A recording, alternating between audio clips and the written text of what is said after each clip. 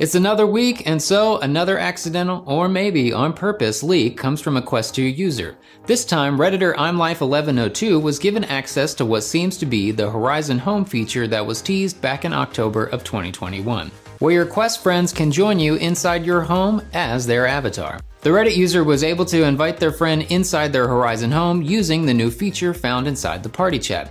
Their friend was able to move around inside their space, and I found it interesting that we could see their dashboard when they popped in. Also, nice animation on the pop-in, by the way. I kinda dig it. I'mLife did share that they were not part of the public test channel, so this was baked into the version 40 update that they received. We actually saw a hint of this feature back in the PTC for version 37 called Co-Presence, so this seems to be nearly ready for its release.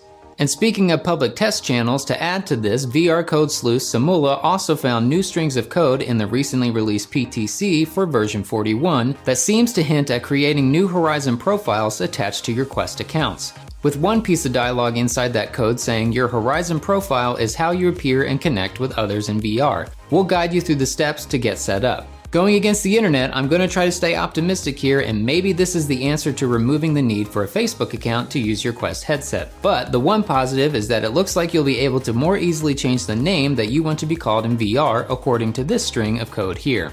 Well, what other leaks are coming? Is this just marketing? What do you guys think? Tell me down below, and thanks for watching, and of course, I'll catch you in the next quickie.